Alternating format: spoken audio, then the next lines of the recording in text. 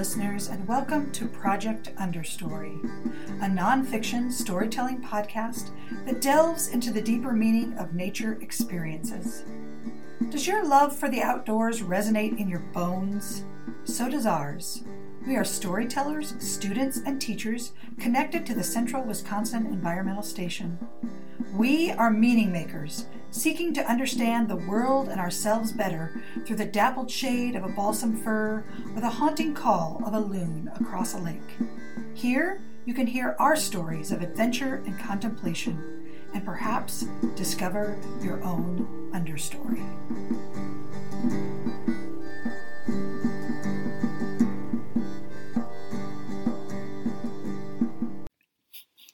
Hello everyone, my name is Paul List. I'm a first-year graduate student at the University of Wisconsin-Stevens Point, studying environmental education and interpretation.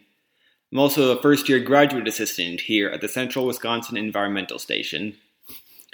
Before coming to Point, I completed my undergrad at University of South Carolina. Like many college campuses, we had an abundance of squirrels, which, naturally, we said were special and different from other squirrels. Although our campus was located in the middle of the city, the large squirrel population attracted a number of different predators, including the subject of today's story, red-tailed hawks. Most of the hawks preferred to avoid people, perching and feeding out of sight, but there was one particular hawk that was an exception to this rule. One day, as I was heading to class, I noticed a large group of people gathered around something outside the door to the class building. Everyone was talking in excited but hushed tones, and many people had their phones out, photographing or recording something. Naturally, I went over to see what was so interesting. There, sitting contentedly below a small tree, was a red-tailed hawk, seemingly unperturbed by his crowd of admirers. This was certainly unique enough, but I quickly realized that there was more going on than I had first realized. There was a reason the hawk had come down to the ground. It had caught a squirrel. Before our very eyes, the hawk was casually disemboweling the unfortunate squirrel, preparing his lunch as we might make a sandwich. It was not a sight I was entirely prepared for, and I'll admit it was a bit disturbing, but it was also very exciting to observe. For those who might not know, red-tailed hawks tend to remove the stomachs of squirrels when eating them. The squirrel's diet of acorns gives their stomach a bitter taste that red-tailed hawks often prefer to avoid.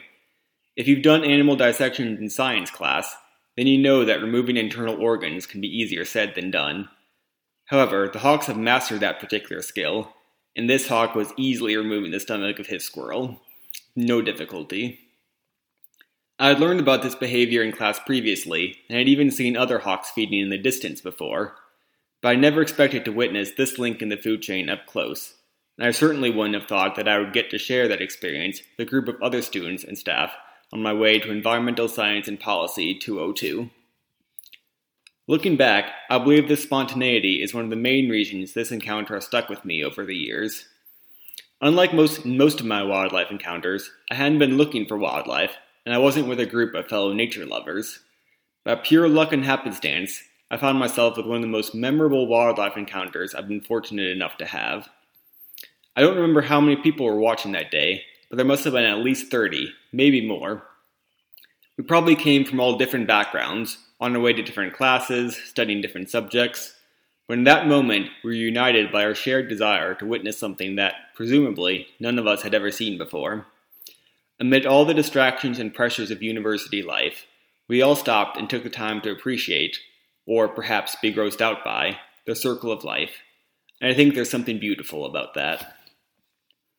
I also think it's important to note that this encounter was only possible because all involved maintained a proper sense of respect and boundaries. Although we all wanted to get a good look at the hawk and its meal, no one got close enough to actually disturb or frighten the hawk. The hawk could have left at any time if it felt threatened, but it stayed put. It felt comfortable enough to eat its meal right next to a site of frequent human activity, and we justified those feelings by allowing the hawk to eat in peace. As environmental educators, we often hope for the opportunity to facilitate a close-up encounter between humans and wildlife.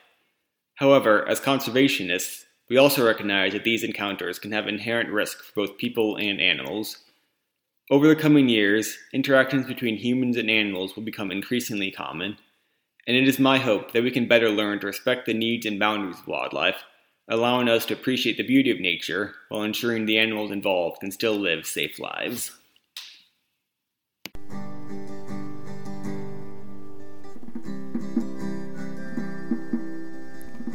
This has been a production of Project Understory. A special thanks to Create Portage County in Stevens Point, Wisconsin. Check them out at createportagecounty.org for their many resources available to local artists and creatives. We hope we entertained and inspired you today to encounter nature in new and meaningful ways.